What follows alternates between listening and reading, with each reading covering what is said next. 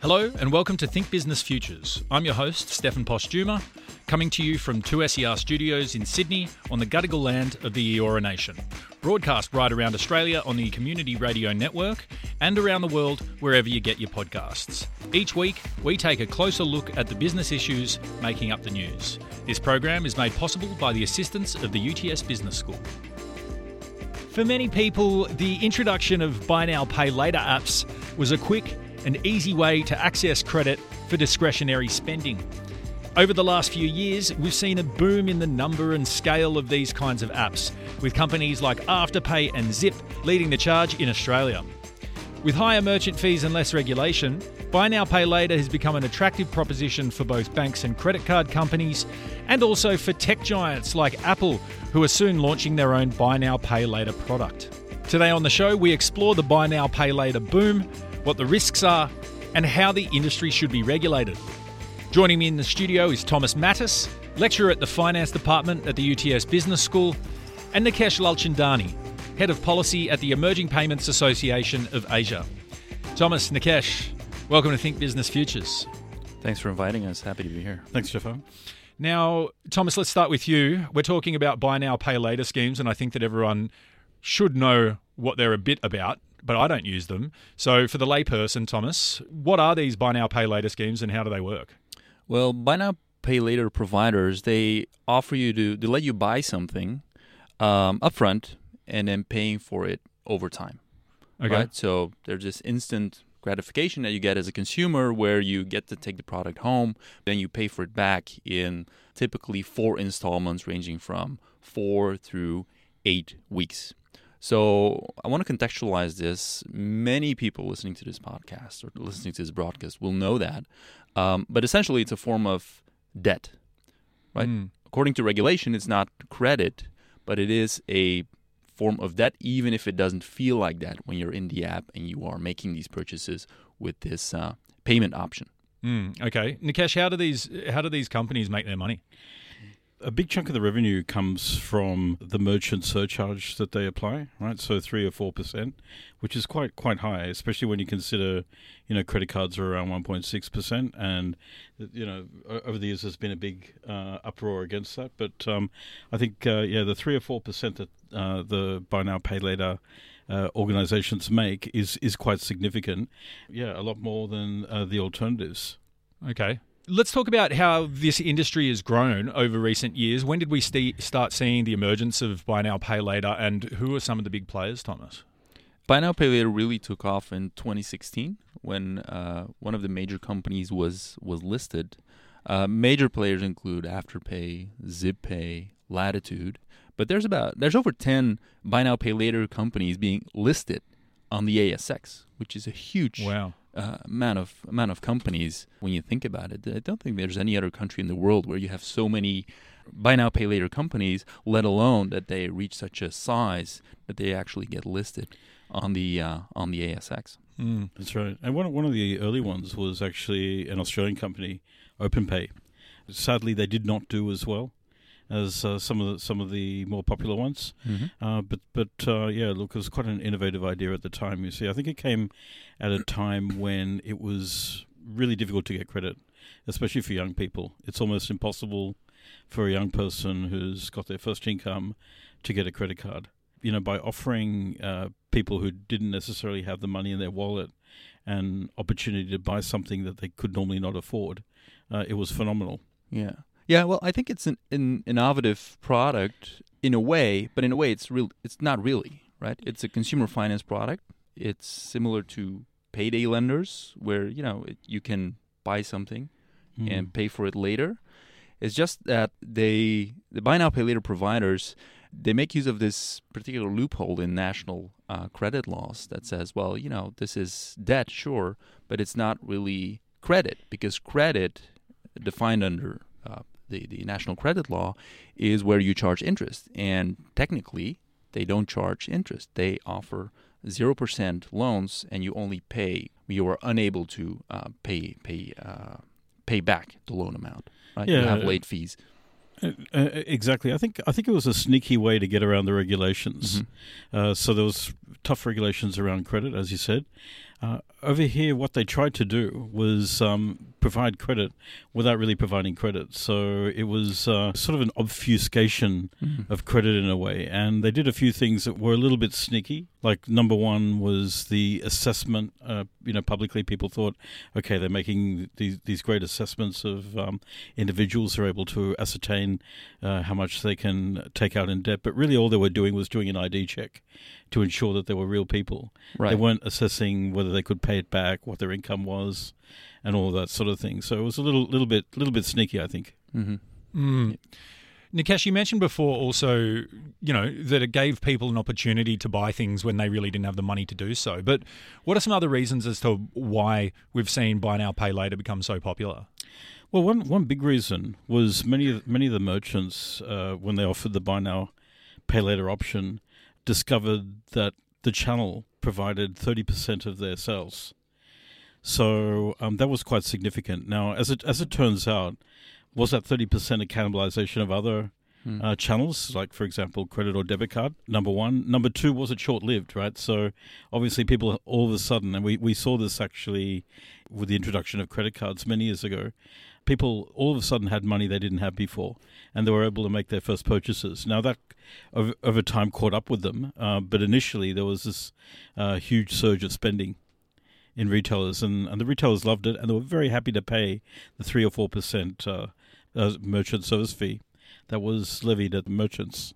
Nikesh, remind us the difference between merchant fees for credit cards versus buy now, pay later. Yeah, so merchant fees for credit cards are around 1.6% roughly, and they're going down. The RBA is trying to push it to zero, actually, and over time I think we will see those fees come down to something very low. Now, buy now, pay later was at 3 or 4%, which is several times greater than that. Now, I think the key difference there, from a merchant's point of view, is the credit cards were old. They were used to them. People were going to buy stuff anyway, and they were annoyed at having to pay 1.6%. With buy now, pay later, they thought they were getting more sales, right? So they were more than willing to pay the extra 2 or 3% to get that extra revenue coming in. As it turned out, was it really extra revenue, or was it just a prepayment of spending that ultimately equalized at the end of the day? Do we have any answers to that question at the moment? And merchants, are retailers reacting to that question with the types of buy now, pay later services that they allow customers to use and things like that? Yeah, look, I think there are a couple of things that are interesting. Number one, that service fee, as you said, is very high. As people get more used to it, as there's more competition, merchants are going to be increasingly wary about spending that sort of money. The other thing that merchants have discovered is that rather than go through a buy now, pay later vendor, and some of them have done this, they can just charge the credit card themselves 4 times, right? So that's what buy now, pay later does. Right.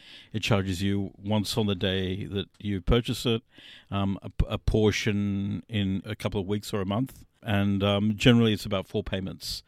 What merchants have discovered is that why don't they do that themselves? Instead of charging up front the full amount, why don't they charge as they go? And they've got the credit card, they've got your credit card number, so they know that you're secure for the payment. So a lot of merchants are doing that, and so they're shying away from using buy now, pay later. The other problem with buy now, pay later, I feel, is that unlike credit cards, which is revolving credit, buy now, pay later has got to win the customer every time. So I took to buy now, pay later when I was getting a $10 discount at eBay. So they basically paid me $10 to get a buy now, pay later account. And, why would I say no? It just added 1 minute to the checkout time. But the problem is the next time I wanted to buy, I wasn't going to get the $10 discount. And there was no incentive for me as a consumer to continue to use it. And that's the challenge with buy now, pay later, right? They've got to win you every time you shop, whereas a credit card's with you for life. Right. And picking up on that, I think that's to the credit of buy now, pay later companies that we are not talking about revolving credit. Right, the interest that you accumulate on the debt is not cumulative. Whereas for a credit card, if you fail to make your minimum repayment or you fail to make your total repayment for that month, that gets carried over across different months. Whereas with buy now, pay later companies, if you fail to make the repayment, they will cut you off. Right, that's their their whole premise. If you fail to make a repayment, you are not paying the late fees. You are restricted from accessing the service of that particular company. Whereas with credit cards, you could enter into some kind of debt spiral because as we all know, cumulative interest can be a very positive force, but can also be a very negative force. That's right, and I think that was one of the discoveries with Buy Now, Pay Later, that a lot of consumers were racking up a significant amount of debt. Not a lot, but a significant proportion of them. And that's where the regulators started to jump in. There were some incidents where people were unable to pay back their debt, and that raised the red flags in terms of debt. And that's why you've got the regulations that you have now. Yeah, and I can imagine it's very difficult to keep track of how many services a particular client has signed up to, right? If you're talking about more than 10 Buy Now, Pay Later companies, hypothetically, you could sign up to all 10 of them, right? And it's very difficult to track, like, has the user that is applying to my platform from the Buy Now, Pay Later company's perspective, has that user that is now applying for an account with my firm, have they signed up with some of my competitors already or not? True. Or, in general, as you were saying, Nikesh, what is their borrowing capacity? Yeah, and in the early days, they weren't doing credit checks. So all they were doing was just checking your ID, and that's it. Mm-hmm. They didn't check your credit worthiness. And with credit cards, what you find is if you apply for a credit card with one bank, and then you go to another bank to apply for a credit card, they'll look up your credit history, and they'll know that you've already got a credit card. Mm-hmm. With Buy Now, Pay Later, as you said, they could keep on racking up these facilities, without any checks and balances to ensure that the person could actually afford the amount they were borrowing. Mm. An interesting part of this, I think, when it comes to the consumer decisions is what people are spending their money on and where Buy Now, Pay Later fits into our, consumer marketplace. People are using Buy Now, Pay Later to buy things like clothes and shoes and retail items and things like that. Thomas, what do you think that says about where Buy Now, Pay Later sits in the consumer marketplace? And I think it does also relate to sort of risk and this racking up of debt for discretionary spending.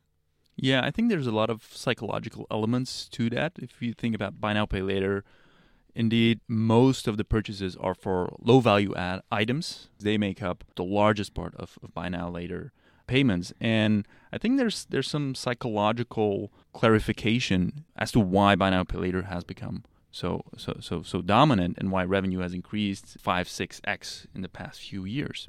And so one is the instant gratification, right? You go on the app. It's a very friendly kind of interface that you can use to essentially enter into a debt contract. The second one is loss aversion, right? So if you are allowed to return a product, that gives you a sense of security at the moment of purchase, but then when you have it, you're very unlikely to return it in any case, right? And initially, Buy Now, Pay Later companies also charged a late fee even when you returned the items.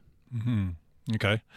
Yeah, there's a lot of interesting things there. We'll talk about sort of that competition between credit cards and Buy Now, Pay Later and other forms of credit in that way. Are credit card companies concerned about the place of Buy Now, Pay Later? Nikesh, do we have institutions here that have owned this marketplace for such a long time now feeling threatened by, this new tech world? Yeah, look, absolutely. I think the concern that the incumbents have is around level playing fields. Primarily, when credit cards were first issued, if you look at the history, they would mail it out to anyone, and if you had 3 bank accounts, you'd get 3 credit cards. Yeah, and they'd give you $500 credit back in the 70s, which was back then a lot of money. So very similar to what you're getting with Buy Now, Pay Later today. But what ended up happening was the regulators jumped on it, right? People racked up these big debts, as Thomas, you mentioned. And, the banks trying to do the right thing, number one. The regulators stepping in and, adding consistency meant that the process of getting a credit card was tightened. Yeah, okay. Right, so tightened to the extent where it's quite painful if you've ever tried to do it, to apply for a credit card. You've got to give your life history, you've got to give your balance sheet, all your assets and liabilities. You might as well apply for a loan, right? A home loan. Mm-hmm. It's almost that hard. But on the other hand, Buy Now, Pay Later appeared to be a breath of fresh air, for consumers, right? Within a minute, you could get credit. And when you look at it and you start to think that actually these are the same things, the regulators are now jumping into it. The banks are saying, well, hang on a second, regulators, you told us to do all this stuff and we're doing it. Now here are some people that are doing the same thing and they're getting away with it.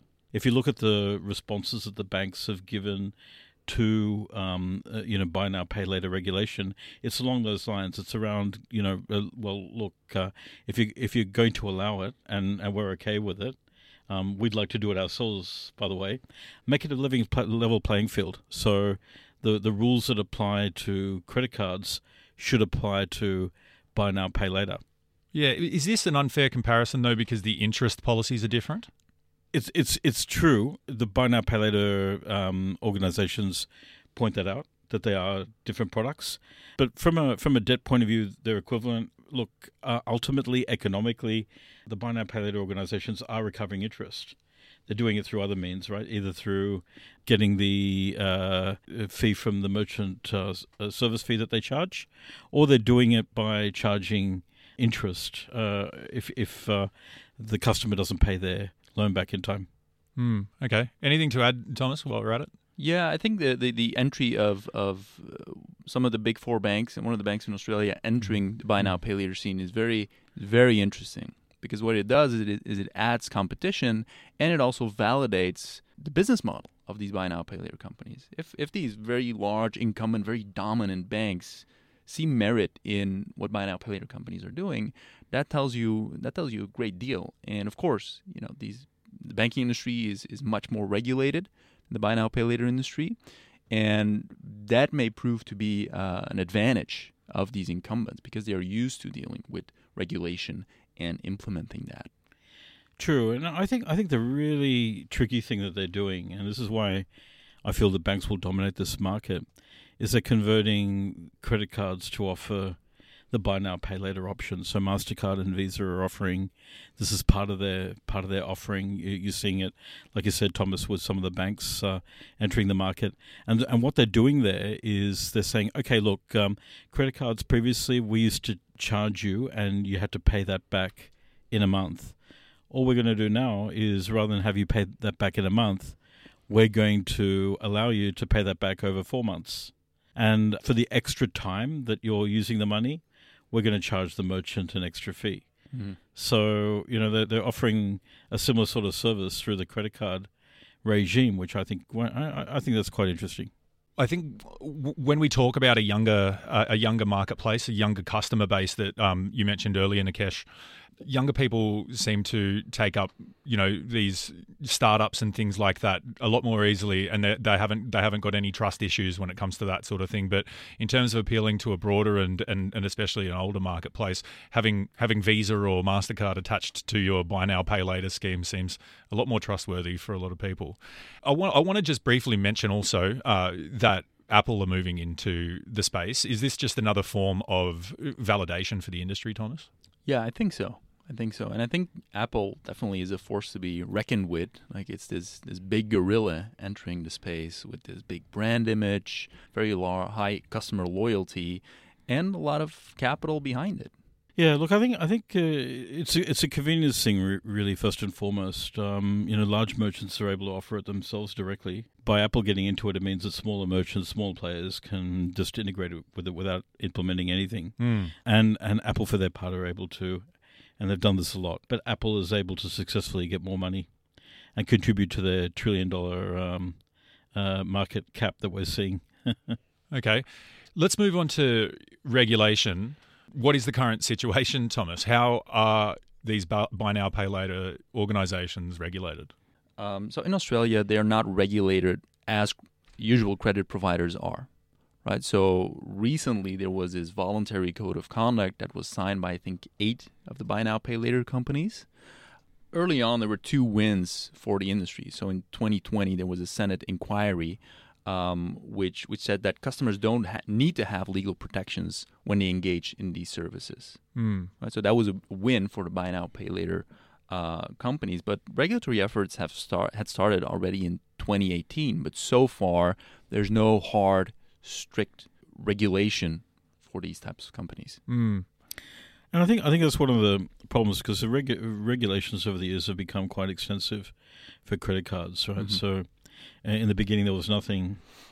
Now we've got, you've got to have responsible lending. You've got to do proper checks.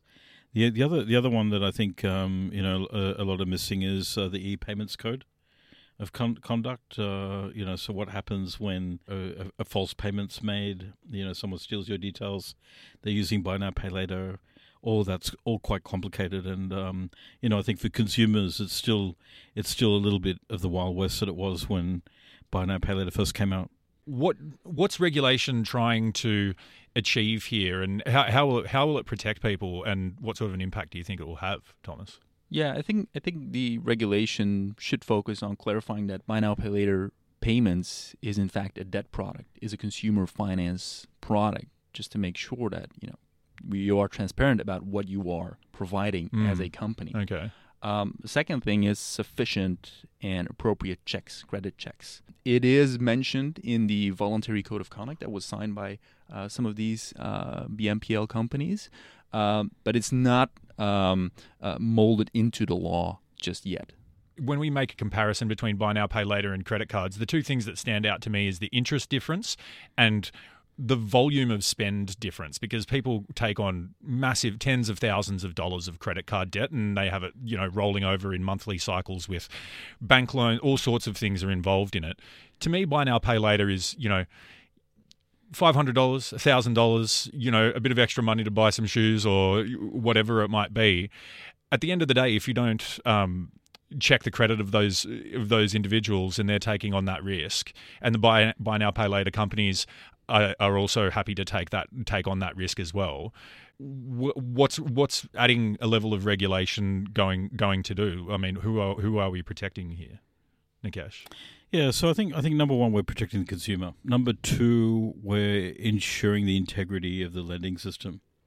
So that's really important from a monetary policy point of view, that financial institutions are able to lend responsibly. And from a consumer point of view, it means you're not taking on too much debt that you can't pay back. And I think there's another angle that's being missed here, by the industry, in that the credit checking is actually not an exact science. So there are these credit bureaus, and the way it works today is that if you apply for a home loan or a credit card, there's a human being that looks at that, and if you're a young student and you're trying to get a credit card, you apply at the bank. They'll just say, look, your numbers are no good. I'm not even going to go to the credit bureau, because if I do a check and I don't give you the card, then you'll get a negative point. What's happening with buy now, pay later is that they're going to have to do that for everyone. And so a lot of young people are going to find that they're racking up a lot of these checks on their credit history, and that'll be negative for them when they really need the money for something substantial, like a car loan or a home loan or a credit card. I think that's going to be problematic, getting it to that level, because it's not going to be a human assessment, it's going to be a machine assessment. Is there anything else that you think should differ about how buy now, pay later is regulated going forward as compared to credit cards, or do we sort of put them in the same basket? Look, there are a few things. So what we saw with credit cards, the merchant service fee that was charged was excessive, according to our regulators and according to the merchants.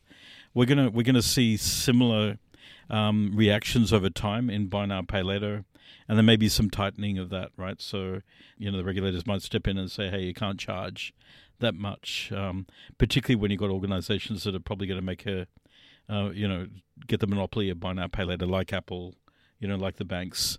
So I think that's one thing that could change. Credit checking is, as you said, an obvious one, and also the e-payments code. So this is the code that allows you to dispute a payment, right, or dispute a charge. Okay. Yeah. Thomas, anything to add to that in terms of where regulation should go? Yeah, I think more generally, consumer protection it should be high on the agenda, and building consumer protection in line with how credit cards are regulated. Okay. Yeah. And I think the industry, is welcoming to that idea as well. Okay. Let's finish off. We don't have long left, but where do we see this going, Nikesh? It hasn't even been around for a decade, and it's only really been adopted across the board in the last sort of 5 years. Where do you see buy now, pay later fitting into the credit system, in 10 years from now? I think there are a couple of things that were really great lessons out of this. Number one is the need for credit. I think that could morph into merchants providing direct credit to their consumers. Right. The other thing that was really interesting was the surcharge that they were able to charge. Right. So merchants were complaining, as I said, about the surcharge that credit card companies were charging. 4% was nothing for buy now, pay later if they were getting more services.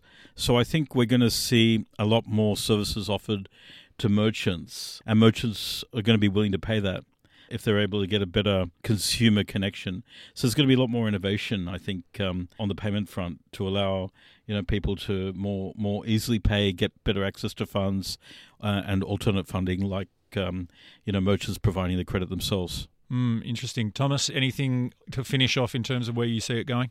Yeah, I think, put more generally, if you look at the entire landscape, there will be some consolidation going forward. So some of these businesses will succeed, others will not. It's just a matter of fact in emerging industries still. If you look at any industry, over time, you see fewer and fewer players, more concentration of activity, and especially in the current environment with higher cost of living, higher interest rates. So it's going to be more difficult for these companies to raise funds as well. So their cost of funds will go up, decreasing their margins, decreasing their profitability even further. So you will see the emergence of fewer but bigger players. And when it comes to regulation, I think that will also play a large part in where this industry is going. An outright ban, I think, is definitely not a good outcome because access to finance is an important type of service to the general public because it helps people to tide over temporary shortfalls in cash inflows, in cash and higher cash flow volatility of households. Absolutely. All right, gents. Well, it's fascinating. We could probably sit here and talk for a lot longer because there are a lot of aspects to the industry, and it's really, really great to get both your opinions and perspectives on where buy now, pay later is going. Thank you so much for joining me on Think Business Futures. Thank you so much. Thank you for joining us for another episode of Think Business Futures. Thank you to my guests, Thomas Mattis and Nikesh Lalchindani. You can listen and share this chat wherever you get your podcasts. Don't forget to subscribe to get Think Business Futures in your feed each week, and please support the show by leaving a review. I'm your host, Stefan Postuma, and I'll see you again somewhere in the world of business next week.